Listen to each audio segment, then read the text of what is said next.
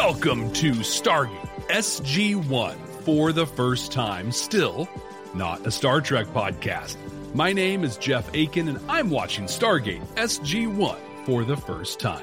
And I'm Brent Allen, and I'm watching Stargate SG-1 for the 47th time. But for the first time, I'm searching out some messages hidden deep within the show. Jeff and I are two veteran Star Trek podcasters who joined forces to bring you Babylon 5 for the first time. And we've had so much fun doing that, we decided to do it again with a show that many of you out there have said you wanted us to do. So whether this is your first time through the gate or your 47th, we invite you to come along on this journey with us as we give what I'm told it's a pretty good show. Well, we'll see. Stargate SG-1. We're going to give it the for the first time treatment. For me, since this is my first time, I'm just going to be experiencing this as it unfolds, bringing all of you along with me to relive your first viewing experience. But we are still going to be looking for what we have come to call those Star Trek-like messages, those sci-fi messages, really, wherever they pop up throughout the show. You know, those messages that hold up a mirror to society, give us hope that things can be better in the future, or just plain tell us how to be better human beings to each other.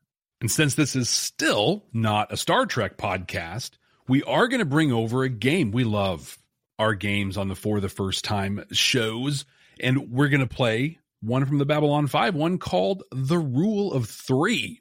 The Rule of Three means we are limited to no more than 3 references to Star Trek per episode. That's it. 3. 1, 2, 3. No substitutions, exchanges, or refund. And if we do make one of those references, you're going to hear this. However, we are adding something new to the Rule of Three right here for the Stargate show. Anytime we make a Babylon 5 reference, you're going to hear this. Oh, yes. And of course, those references are unlimited. All right, man, I can't wait anymore. Let's kick off this week's episode. But just before we do, I just want to kind of wrap up a few thoughts from last week. The episode we're heading into is The Enemy Within.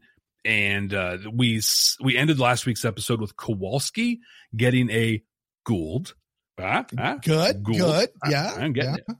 Kind of jumped into him. Yeah, and a baby Gould. It was a real baby Gould. A little itty bitty baby. It was a larval one. Yeah. Not a larval one. Yeah. So cute. It's just cute. What bad could happen? I mean, what bad? Right. The episode ended with him opening his eyes, and we got the gold glow out of him. And so we got to meet the characters last week. I don't have a lot more thoughts on top of what we talked about, but I am looking forward in this one, kind of doubling down on my prediction to find out how it's going to impact Kowalski and what that's going to mean for SG-2 and the rest of the team. Well, all right, Jeff, as you said, this is season 1, episode 3, The Enemy Within. It's episode 3 because the pilot episode technically was episodes 1 and 2. The original air date was August 1st, 1997. So, Jeff, that actually, we're doing season 4 of Babylon 5 right now. Season 4 was 97. Like, these shows are actually happening at the same time, right? How cool is that? We did not plan that. That is something else. It all worked out. Perfect. Two fun notes just to kind of look for over the course of this particular episode, kind of behind the scenes sort of stuff. Amanda Tapping, who is the lady who plays Sam Carter, fantastic actress, one of my favorite. There's a scene in this episode where she gets shoved into an elevator, and when she did that, in real life she suffered a concussion. So and I'm almost sure, I could be wrong, but I'm almost sure that the shot they used of her was the one where she got the concussion. Oh man. Yeah. I wonder if there's anybody else in the elevator with her, because if there is, just heads up, we're going to reprise an old hit. It's warning, just fair warning for you. And then so Teal'c has the thing on his forehead. Is that a tattoo or don't tell me. Never mind. I'm guessing it's a thing. Do you want to know? It's not really. They'll tell me eventually, right? Eventually, yes. Okay. They will tell you yes, and yes, eventually. Okay. But we'll call it the yes, that thing. The makeup department hasn't decided which way is up yet, and so if you watch it, it actually it kind of flips sometimes. So that'll be fun. Anyway, all right, let's jump into this week's episode, The Enemy Within. If you guys are just joining us for the very first time, the way this works is Jeff and I are going to watch this episode for the first time right now together. We're going to pause what we're doing. We're going to watch this episode. And if you're watching us on YouTube, you are going to get the reaction cut up video, the reaction video that we normally put out. You're going to get that. However, if you would like to see the full unedited reaction, you can head over to our Patreon page at patreon.com/Babylon5 first, because that is still our main show. And you'll get the full unedited reaction from Jeff and I. And for those of you listening to us on a podcasting app like Good Pods or Spotify or Apple Podcasts or something like that, well, it's just going to skip over the reaction altogether. So make sure you stick around, because right after the episode ends, if you're watching us on a video thing, if you're on the audio thing, just wait a couple seconds. But we're going to do the podcast thing, right? Where I'm going to break down what I just saw, kind of go through my first time experience. And then Brent is going to tackle any messages that might have come up in that episode. So let's do this. Chevron 7 locked.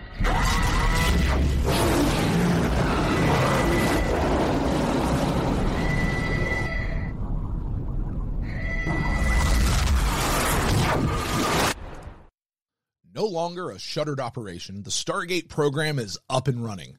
The Goa'uld keep sending people through the Stargate to Earth, trying to exact their revenge for blowing a hole in Apophis's palace and absconding with their prisoners and their traitorous First Prime Jaffa Teal'c. But unbeknownst to them, Earth has installed an impenetrable titanium iris that floats mere microns from the surface of the event horizon of an open wormhole that the gate creates. We open hearing the thuds of enemy Jaffa splatting against the other side of the iris. Eventually, they're going to knock it off when they realize that no one's coming home. Meanwhile, Major Kowalski, leader of SG-2, is having some pretty bad headaches. Quick flashback to the last episode. He was infested with an infant Goa'uld, clearly the source of his headaches.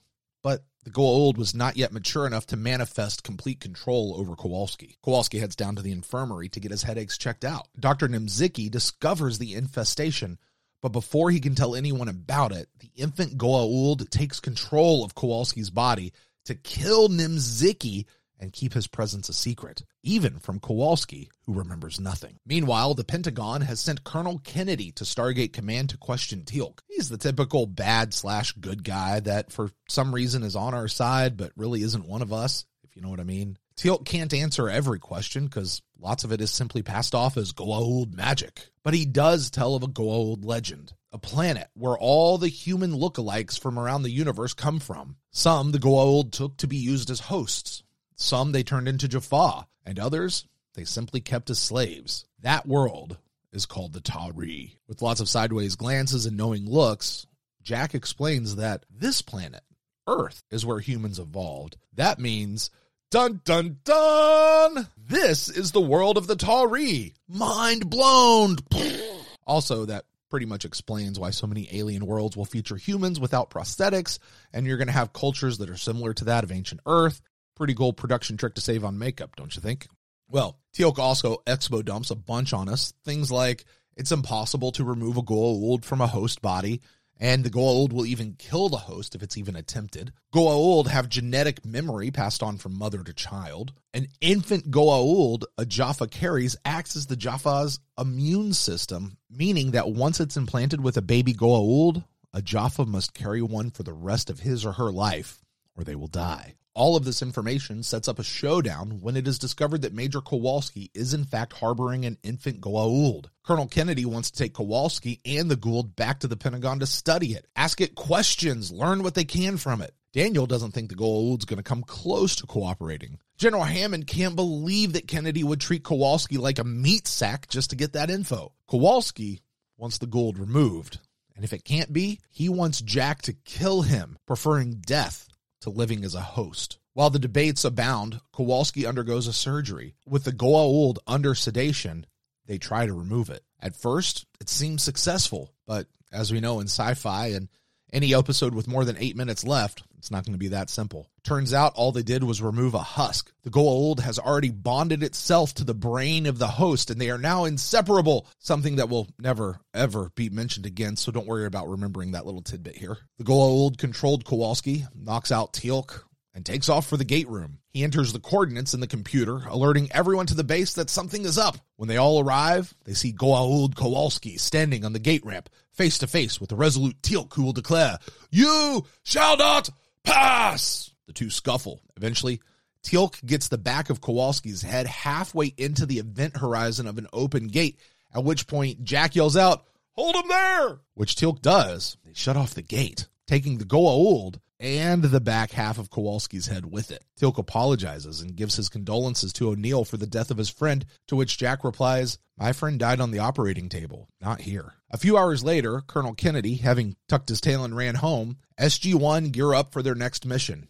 Meeting in front of an open gate, there's Jack, there's Sam, there's Daniel, and, entering in through the door, a decked-out Teal'c, with Hammond welcoming Teal'c as the newest official member of SG-1.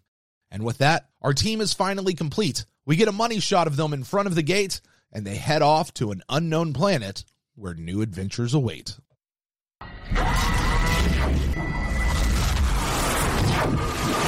What about it? I feel like, okay, let me just kind of walk. Literally, all right, so we're back. For the audio folks out there, we're back. We just finished watching the episode 22 seconds ago. Go, Jeff. I'm just going to take you kind of through the sequence of events here for me, right? Like kind of just stepping through. Yep. All in all, enjoyable episode. We learned some huge and heavy stuff. So we learned about the iris, 3 micrometers from the thing so that the matter can't reconstitute. Mm-hmm. The Goa'uld are trying to bust through and attack them, but they're going to stop, 1 or 2 more times. They're going to quit because whatever. I like that we learned more about Teal'c. Very stoic. Yes. Almost, honestly, at this point, I don't know. The warrior, and quiet and just kind of taking things how they are. Yes. He said a thing I found to be confusing.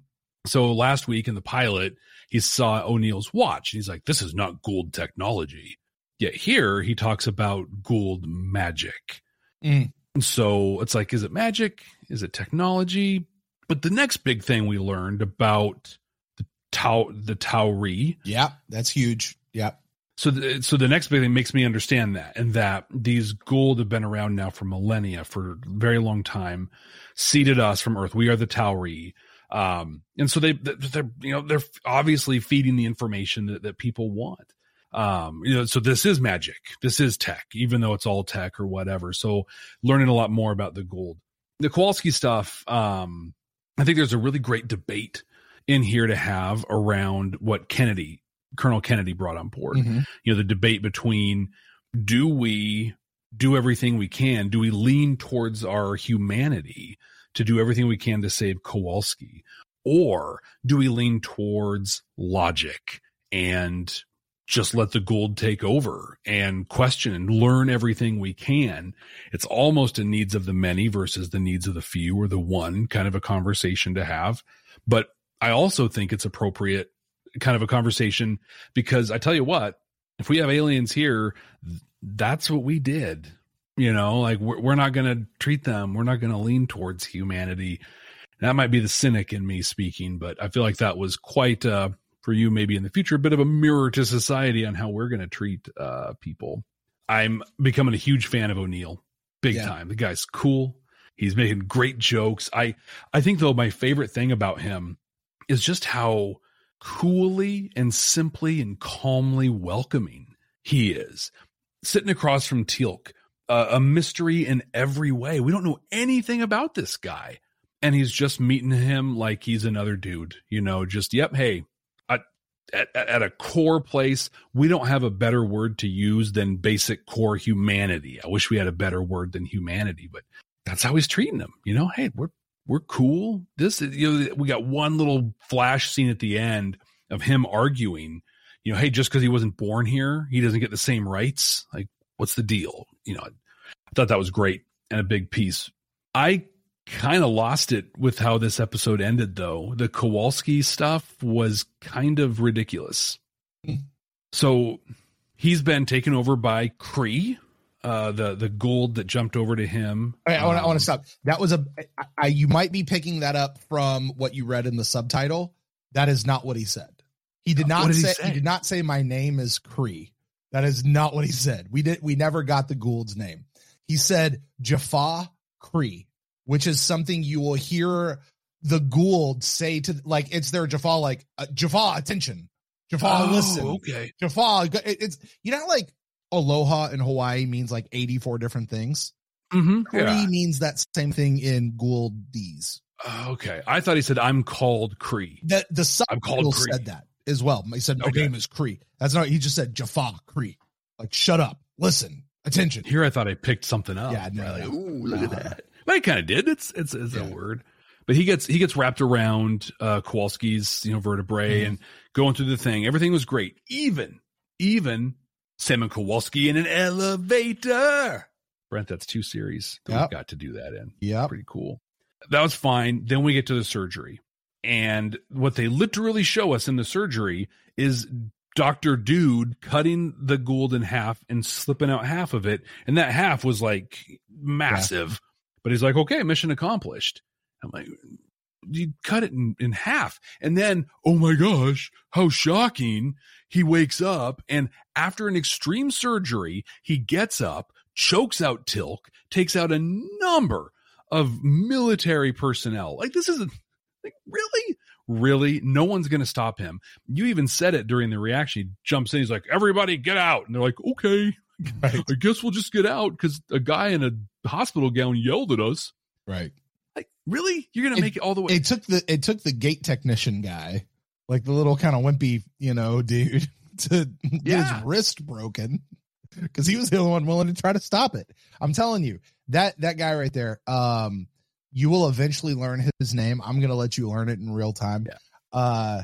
That guy, he's like the Miles O'Brien of like, he's the most important man on the show. Is that guy right there. He's just, everything revolves around him. Right now, he's gate guy. He's gate technician guy. Gate technician guy. He's the GTG, as it were. So and then he dies. Tilk, brutal, takes him out, and then a little piece falls out, and I'm just like, oh, that's the part exactly the doctor left. Yeah, it's exactly what they showed us. Like, you said that, and I was like, damn, he picked it up. Like I've here like in all capitals. I'm like, isn't that exactly what we saw happen? Right. Like, why is anybody surprised? Wow. So how much medical malpractice did that doctor do by leaving half of the Gould in his head? Right. I mean, the only thing he could have done worse is, oh, sorry, I left a sponge and my scalpel in there too. Wow. But I do, one thing that I really appreciated was, again, God, this series so far, I mean, we're 2 episodes in. It does a really good job of like question answer around the world building, just giving us enough so far. So I made a note, and it was, if the Gould take over Kowalski, how does Tilk not get taken over? Like, is that what being prepped as a Jaffa is making it so you hold it and it doesn't take you over? Ask that question one more time, because I think I can answer it. So, I'll give you the second way I wrote it. First, if the Gould are the dude's taking over Kowalski, doesn't have control over it. Yeah. How is it that Tilk isn't getting taken over? So the way I that's how I rephrased it, because I might answer. I said, is it a question of in the belly versus in the head? Like, is it almost that simple? Well, it's a question of what they're doing, because when they actually go into the head, into the brain, the Gould is melding with the host. When the Gould is incubating effectively in the Jaffa, that Gould is not doing anything with the Jaffa. He's just hanging out there, just in a womb. Chamber, he's just basically in a chamber, a womb, something, waiting to go do something else. So that's 2 very different things that they're doing. Okay, that makes sense. There is no communication between Gould and Jaffa. They just happen to be in the same space. Yeah, like they don't, one doesn't know what the other's thinking. You're not, impressing it with your thoughts, and just for whatever reason, the Gould can like open up their shirt and like call the thing forth, and it comes out, and then he's like, no, I'm going to go back in. Like, that's about the only like control, I guess, that they kind of have over each other. It's almost like a muscle contraction, even like it's not. It might even be that. Like, it might be the Jaffa's like muscles contracting, pushing him out versus like sucking him back in. Those are some wicked strong Kegel muscles, man. For real. For real. Dude, look at this. And so I think it answers my question. But the other question I had was, like, do they have to have a host? Can they survive outside of a host? And it sounds like they do need to have one. The Gould? The Gould. Yes, they can survive outside of a host, but keep in mind, they're just a snake at that point, and they don't have thumbs. Oh, yeah. No better than monkeys, really, at that point. But yeah, no, it was a lot of fun. I enjoyed it. The ending really, all that Kowalski stuff, man, it went from interesting and kind of cool to just like, oh God, it's literal sci-fi of the week. Kind of I was pretty disappointed in the ending. So let me just say this, because I haven't said this yet. This is before we went on mic. I was like, I don't want to say this or I want to save it. Here's where I'm going to say what I was going to say earlier. When you and I first started doing Babylon 5, we said to each other, hey, we're 90s sci-fi guys. We know how the early seasons of sci-fi go, and we know that they can be kind of rough. Babylon 5 honestly, Babylon 5 had one of the better first seasons that I've ever seen. I think by the time we're through all 22 episodes, you're going to look back at Stargate's first season and be like, it's actually a relatively strong season. Although there are definitely some hard episodes, and this one is there. We'll see where it winds up in the ranking. Yeah, we'll talk about that here shortly, but that makes sense because even, not to make this about Babylon 5, but just so we can do it. Oh, yes. That had some rough episodes too, but we agreed at the end it was one of the stronger 90s first seasons there were. So it's expected, and there's a lot of episodes. This one had a really good, I'd say 2/3, 3/4 was really, really good in this one. Yeah. But that's what I think of this. Just kind of let me ask you this. Can I ask a question? Yeah, were you surprised that on episode 2, Kowalski died? No, not really. Okay. I think, and I think part of that is because this is 97, right? Yeah. So this isn't early 90s sci-fi, and we're starting to get a little bit gritty.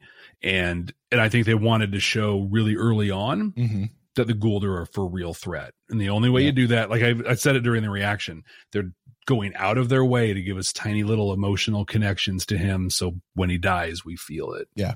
Fair enough. I think I'm personally always surprised that they kill Kowalski so fast, because he's a character from the film. He's a carryover. He's a big part. Like, he's the commander of SG2, which this is SG1, not SG2. That's okay. But like, you would expect him to be a guy who's around for a while, and no, they actually killed him. But I like what you just said, because it really, from the outset, shows just how deadly the Gould are, messing with them, even the infant Gould. Yeah, I think it's an interesting time in television, the late 90s into the early 2000s.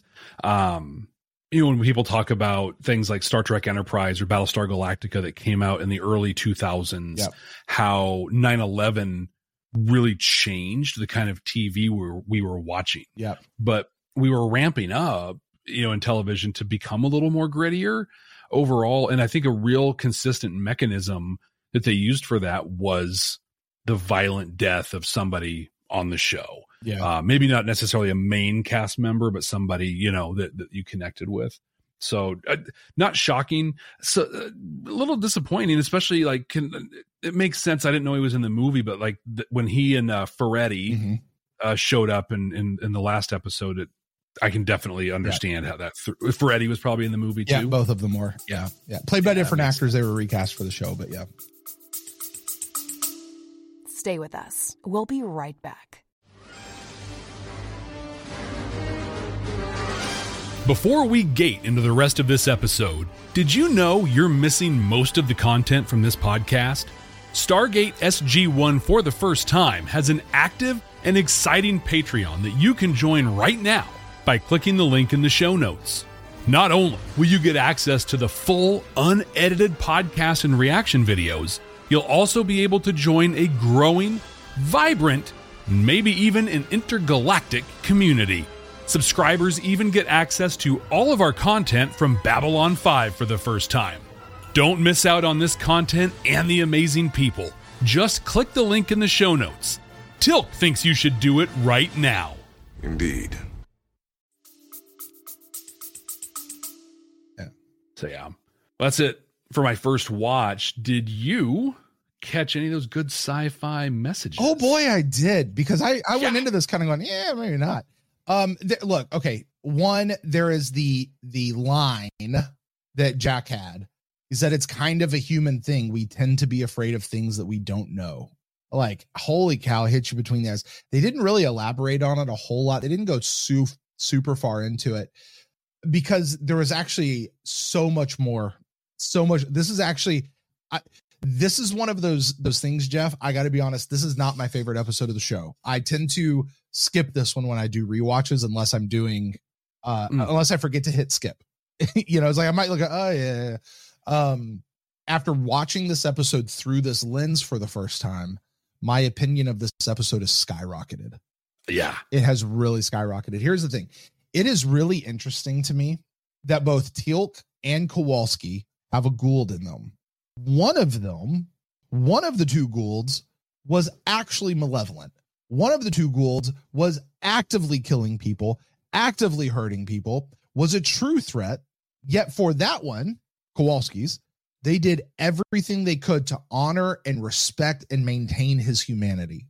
But for Teal'c, whose Goa'uld had not taken over everyone, had not actually been a threat, is contained, because I think we just decided that he's kegling that thing and not letting him out, right?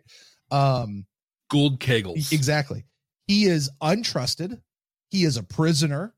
They want to interrogate him. And let's face it, Kennedy was going to dissect Teal'c. Oh, 100%. He was going to go full Talia Winters on him. Like, he was going to do to her what Bester did to Talia, right? Oh, yes. He absolutely was going to dissect him. He wasn't even a human to them, because he was an alien. He was a Jaffa. He's not even human. He had no humanity. He has no rights. He has nothing that we have to respect at all. Jack even called that out. He's walking in when he's meeting Kennedy and Hammond's there, and he's like, you know what I did? I went and told Teal'c that we respect a person's rights here in this country. I was like, oh, shoot. You know, and I'm reminded immediately of Star Trek. I'm reminded of Captain Kirk on the bridge in, I want to say it was Corbomite Maneuver, when the other ship had broken down, little young Clint Howard. Yeah, Clint Howard, his ship broke down. And Kirk turns around and goes, it's time to see if our high sounding morals actually mean anything. You know what I mean? He's like, we respect a person. We believe in people's rights here, at least in America. And I would say for those who are listening around the world, most of the people who listen to this show are in a country where respecting someone's rights are at least a value that we state. Mm-hmm. Do we really do it, though, when the chips are down? And here's what we learned, Jeff. As much as they tried to deny Teal'c's humanity because he's a Jaffa, we also learned that Jaffa are, in fact, humans. Right. They are humans. And they completely miss the victimhood of not only Teal'c, but Jaffa everywhere. That they are as much victims as much as Kowalski is a victim to the Goa'uld. But they won't give that respect to Teal'c, but they're going to give it all over to Kowalski. I think even when you compare the three, look at the three main people. Jack, the way he treats Teal'c, you pointed it out, talked about it so eloquently. Jack stayed static. He treated Teal'c the same at the beginning as he did at the end. Good. Kennedy stayed static. He treated Teal'c at the beginning the same way he treated him at the end. Mm-hmm. What I loved was Hammond.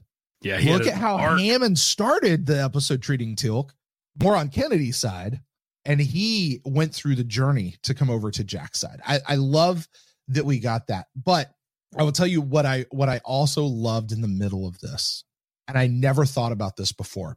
Back when I was doing Beam Me Up, a Star Trek podcast, when we got to Star Trek Enterprise, I realized something, that the message of Star Trek Enterprise is that humans, what we have to offer as humans is the hope of the universe.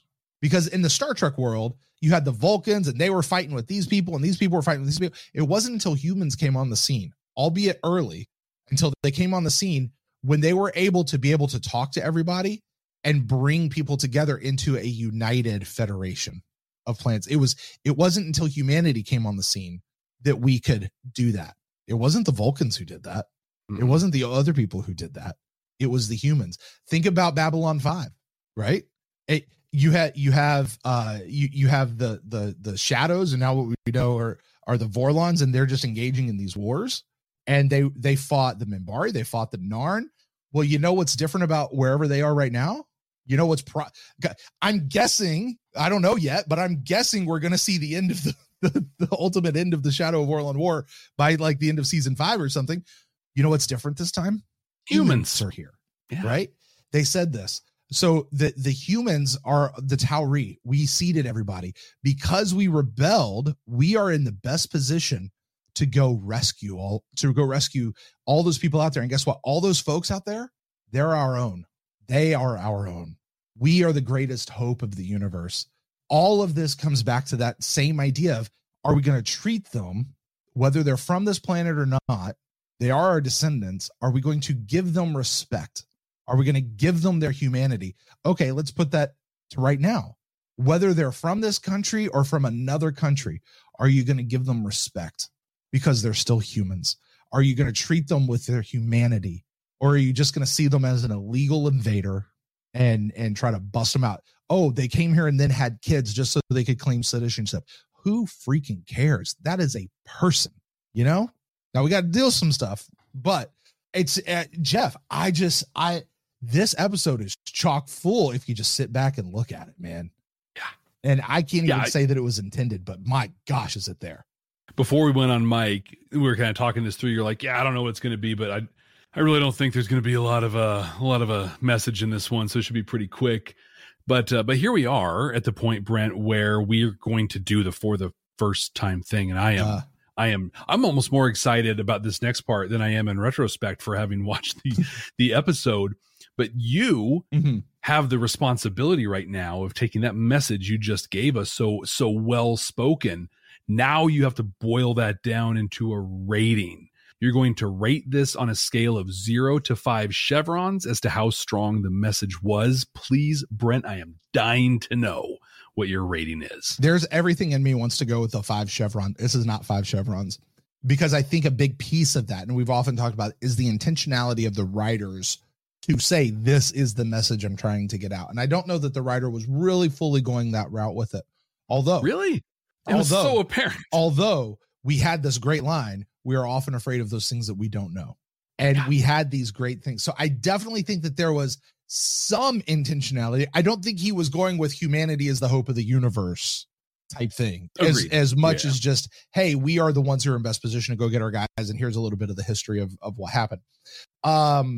So I'm going to give the writer like half credit on intentionality, but the messages, if you really look at them, are fairly replete. Jeff, I think I'm going 4.5.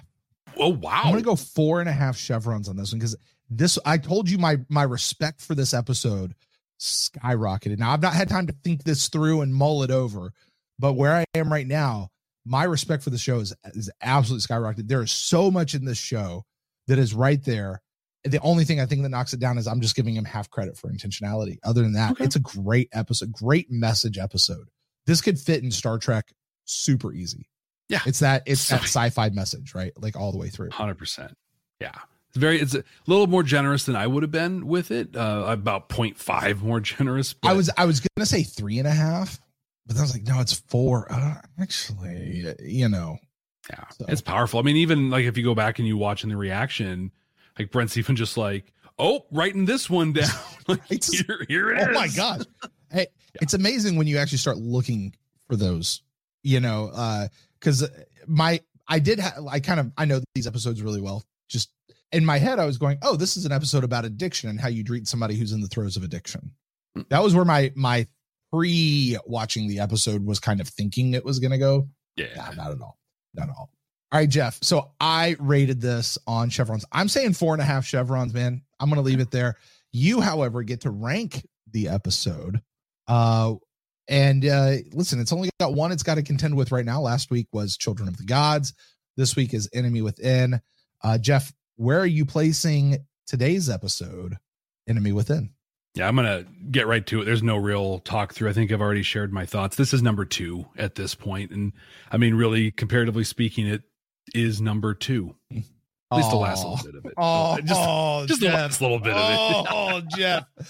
Ouch. That is awful. Yeah. All right, Jeff. Well, and that's going to be it, man. That's the show. That's going to do it for The Enemy Within. Next week, when we come back, Jeff, we are watching an episode called Emancipation. I promise you've seen this episode before. Really? That's the only hint I'm going to give you. You have seen this episode almost exactly before. Jeff, do you care to venture a guess whatsoever as to what this episode could be about? This is going to be that one episode that's in a number of different series, probably, where they come to a planet. There's some oppressive thing going on. They side with the poor little plebeian people and bring them to freedom. This is going to be one of their first planets.